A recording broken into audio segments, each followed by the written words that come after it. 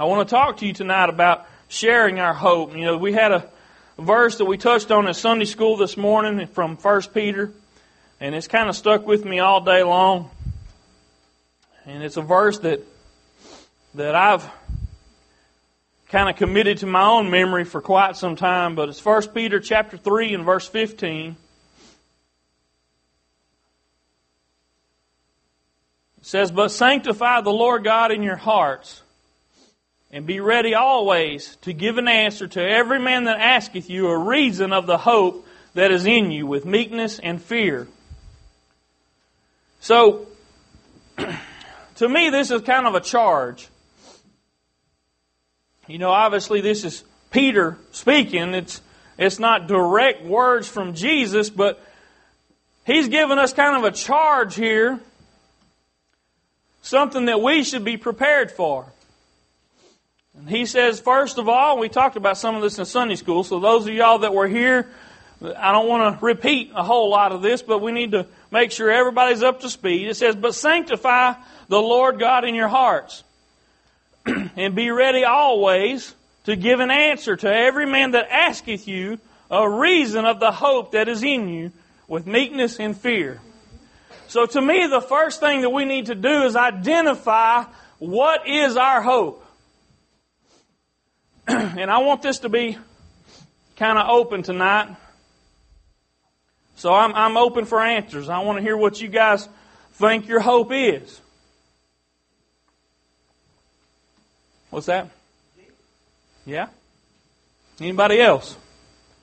See, I think before you can be able to share your hope with a non-believer, you need to be at least able to share it with a believer, right? If you can't put it in words, now, you're not going to be able to when you're talking to somebody that doesn't believe in Jesus. So what is our hope? Salvation, eternal life. Forgiveness of sins, yes. I think all of that ties into one main theme, doesn't it? It's exactly what Jesus came here to do. All of those things that were mentioned is what His purpose was here. And His purpose ends up being my hope, right? I want to define hope for you. Hope is one of those kind of words that most everybody thinks they know what it means, but until you try to verbalize it and put it into words, you don't fully understand the meaning of it. At least I don't. I have trouble with that. Maybe y'all don't ever have those kind of problems, but to me, I feel like I have an understanding of something until I try to tell somebody what it means. So, hope is a desire of some good accompanied with at least a slight expectation of obtaining it. That's pretty profound. And this guy goes on later in the definition. He says, hope differs from wish and desire, because there is some expectation. You see, when you have a wish, I wish I sure had this, there's no real expectation that you're going to get that. If you did, you'd just be ecstatic. But you don't expect anybody to just dump something on you because you wished for it, right? But hope is something a little more tangible. Something you can kind of hang on to. It is at least a slight expectation that you will receive what you're hoping for. You see? There's a difference there in just a wish or desire, something you want. Hope is actually something that you can see may come to fruition. See, I'm not going to waste my time hoping for something if I don't think it's going to be fulfilled. Not going to waste my time. I am not sitting around hoping for millions of dollars to just land in my lap, because it's not going to happen. If it did, man, that would be an awesome blessing for God. But you know how much time I would waste sitting and hoping for something like that? It's a waste of my time. But you see, my hope in God and in Jesus is not that kind of a thing. It's not some grand wish or scheme. It's something that has been promised to us. And I'm going to share another scripture with you in a minute that reinforces this. But it was something that when Jesus came and lived His life out, those promises came from His actions. And in fact, from His own mouth. He said, I'm leaving you, but I'm not going away forever. I'm going to prepare a place for you, so that where I may be, you may be there also. You see, there is hope in that. When you understand that Jesus made promises, word by word to you, there's hope. I believe He was the Son of God. And when He says He went to prepare a place for me, that I could be there with Him, I'm believing He is telling the truth. Amen. So, hope. Being ready to give somebody a reason for our hope.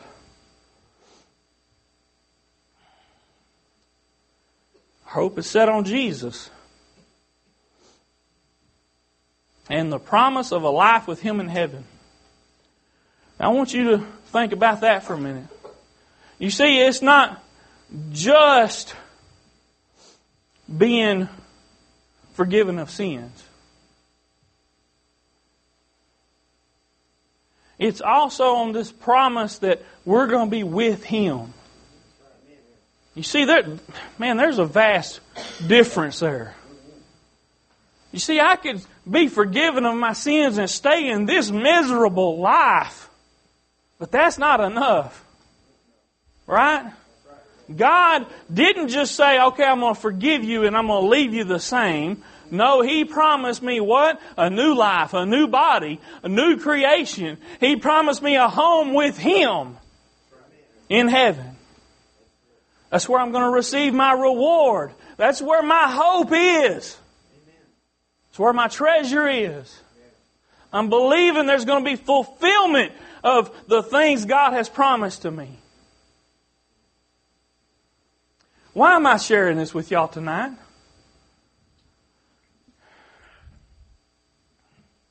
Guys, every time I begin to pray and think about what it is God wants me to do, it has to do with reaching other people. Obviously, that's what He commanded us to do.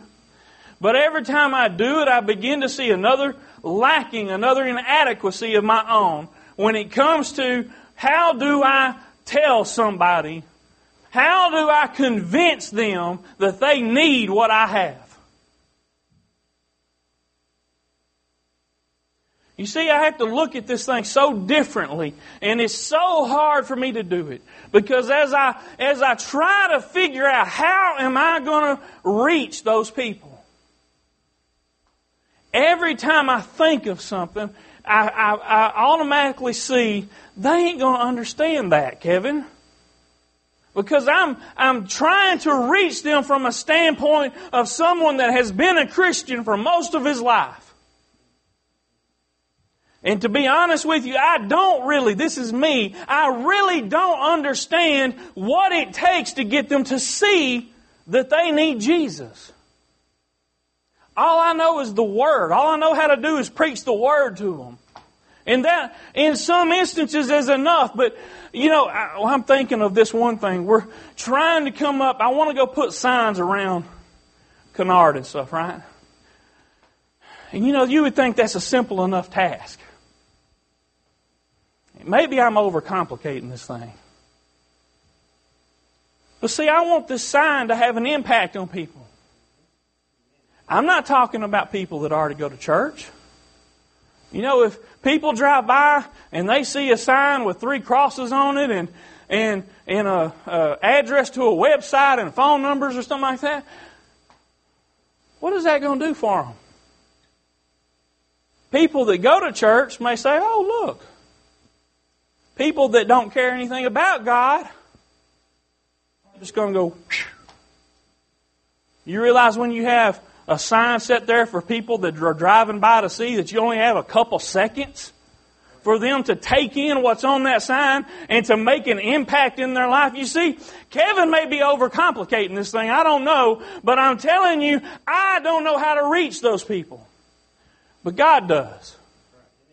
So what He's doing right now is, I hope it's for you too. I hope I'm not up here wasting my breath. But He's preparing me to understand what it is to share my hope with them in a way that anybody can understand it. At whatever point in their life they're at. You see, I don't know how to relate to alcoholics. I don't know how to relate to drug abusers. I don't know how to relate to those that are beating their wives and things like that. I don't understand how to do that. Because I've never been involved in that kind of stuff. But I know what sin is. If I could just get their attention for a little bit, and I could share a little bit of the Word with them and try to show them that I love them. See, that's what you've got to do. You've got to reach out to them. If I could just for a brief moment capture their attention, the Holy Spirit could work in them somehow and begin to move something in them. So I look at this scripture and it says, be ready always to give a reason for the hope that lies within you. And if I were to ask my question that question to myself, a day or two ago, before I had reread this scripture again, before we talked about it in Sunday school class, if somebody just walked up and asked me out of the blue, me not having any time to prepare or think about it, why do you have hope? What would I say? What would you have said? Why is it that you seem to always have hope even when things are going terrible in your life? I don't understand you. What would you say?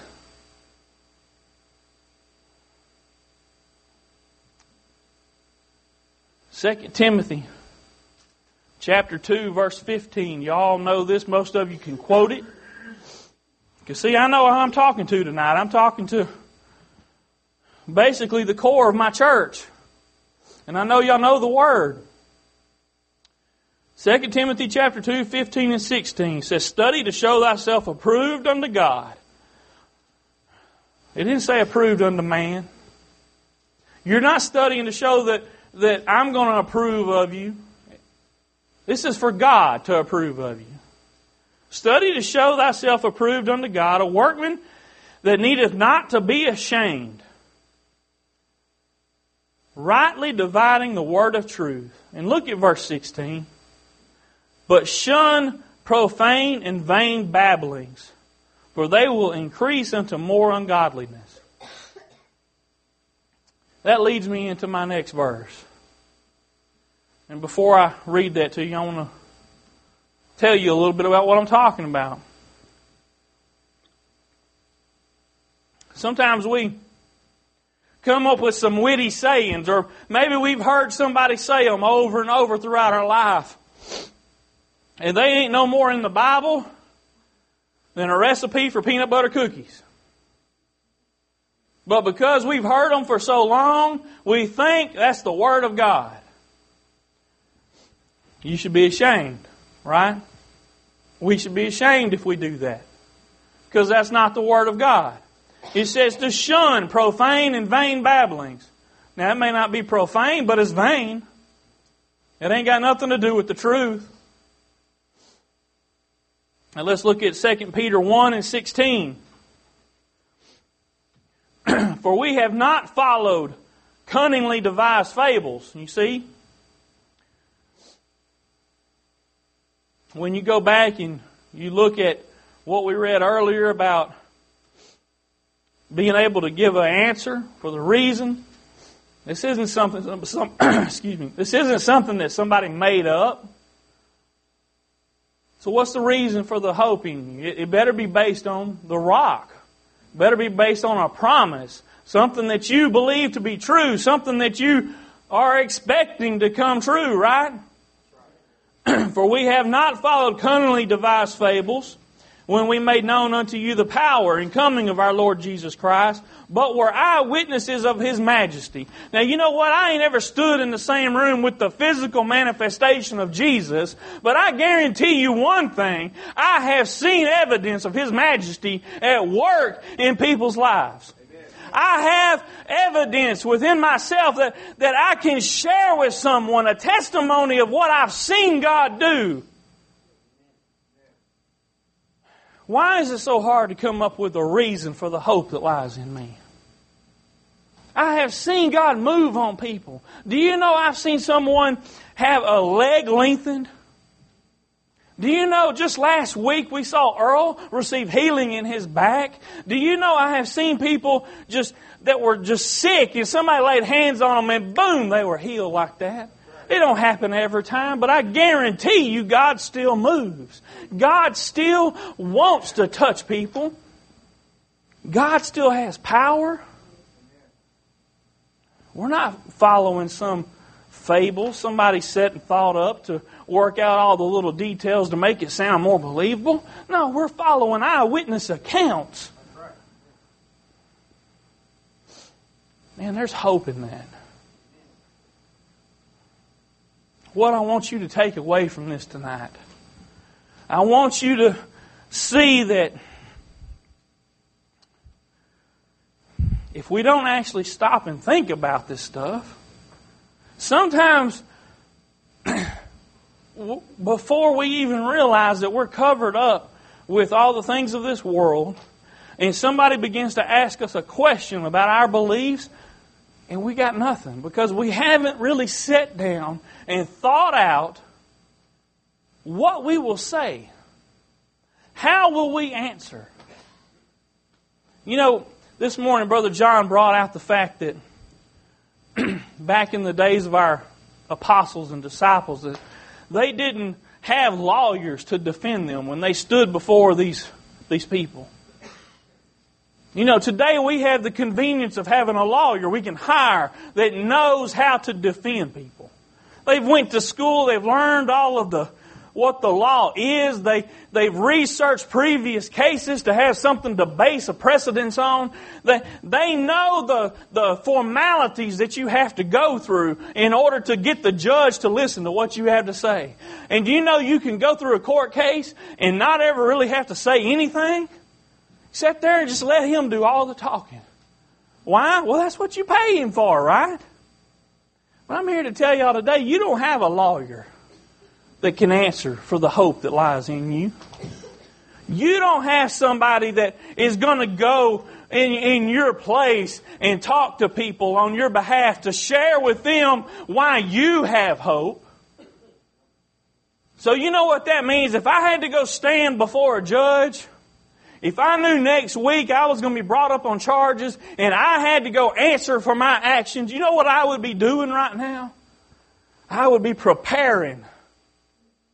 I would be sitting down writing notes. I'd prepare my defense. All the reasons why I was in the right and whoever else wasn't. I would have a case built.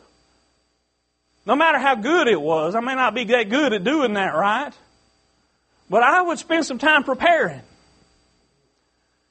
I wouldn't just go read law books. Now, y'all listen. See, it ain't just about reading the Bible. You can read the Bible from now to the end of this life and not be no more prepared than you was when you started. Because you've got to ask yourself those questions, those tough questions that they're going to ask you. Why do you believe that? How do you know Jesus was the Son of God? How would you answer that? You see, I learned something not long ago. Most of the answers I have are nothing to somebody that doesn't believe the Bible is the Word of God. You know that? That kind of takes away all of my ammo. If they say, well, yeah, but I don't believe the Bible is real. What are you going to say to that? You see, I can sit here in just a few minutes, come up with a couple questions that would stump most of you in here, including myself. That's because we haven't really sat down and prepared ourselves to give a reason for that hope that's in us. It's not just about why do you think you're going to heaven. It's not just about what are you expecting after the end of this life. See, that's not the question they're going to ask you to start with.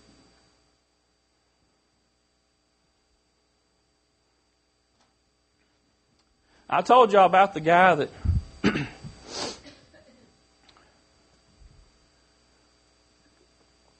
said, I believe in God and Jesus. I just don't believe in a perfect Savior. And that just seems foolish to me. But you know what? How am I going to answer him? Everything I said to him didn't mean anything to him because, see, he didn't believe in the infallible Word of God.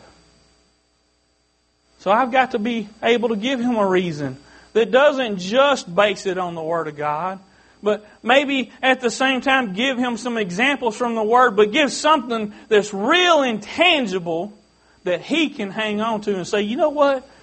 Maybe he's right. Maybe that is the real Word of God. And see, if you ever acknowledge that, if you ever acknowledge this is the Word of God, then there's room to talk then. Do y'all understand what I'm getting at today? You see how critical it is. Look, these people I want to reach, that God wants to reach, may not have ever been to church.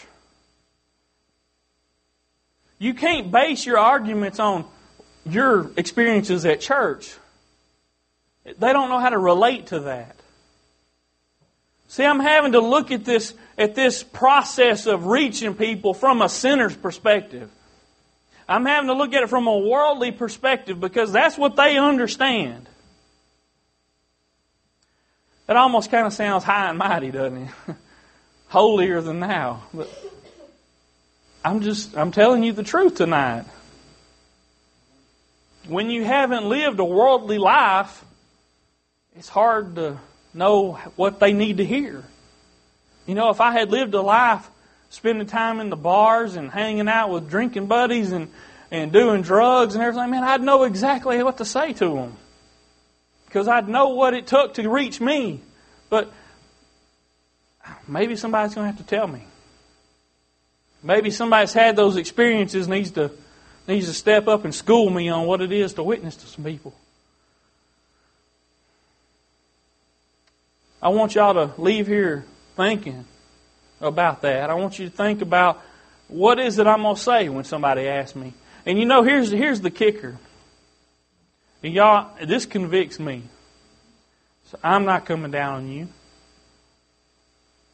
When's the last time somebody asked you about your relationship with God? It's been a while. You know what makes me feel bad about that? Is maybe I'm not being the kind of light I need to be. Maybe people aren't looking at me and seeing hope like they should. Maybe people are looking at me as like I'm just a normal, everyday guy. Y'all, I'm not normal. And don't make fun of me. I'm a child of the King. I have an inheritance. I have a blessed hope and assurance. Now, why ain't I telling people about that? Am I trying to keep it secret so they won't cut in on my part of the deal? You know, this ain't a bank heist.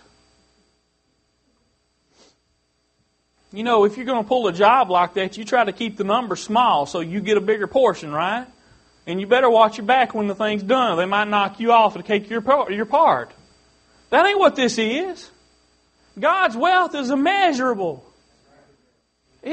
Bringing somebody else into the kingdom ain't going to cut into my portion. So why do we keep it secret? Y'all ever heard the term secret agent Christian?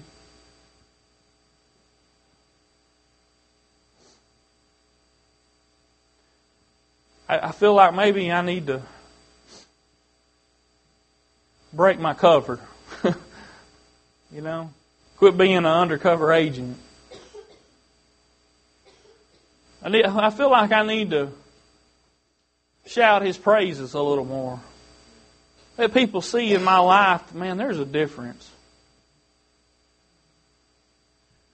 You know what I need? I need to leave work Friday and have heard people throughout the week say, man, what has got into Kevin this week?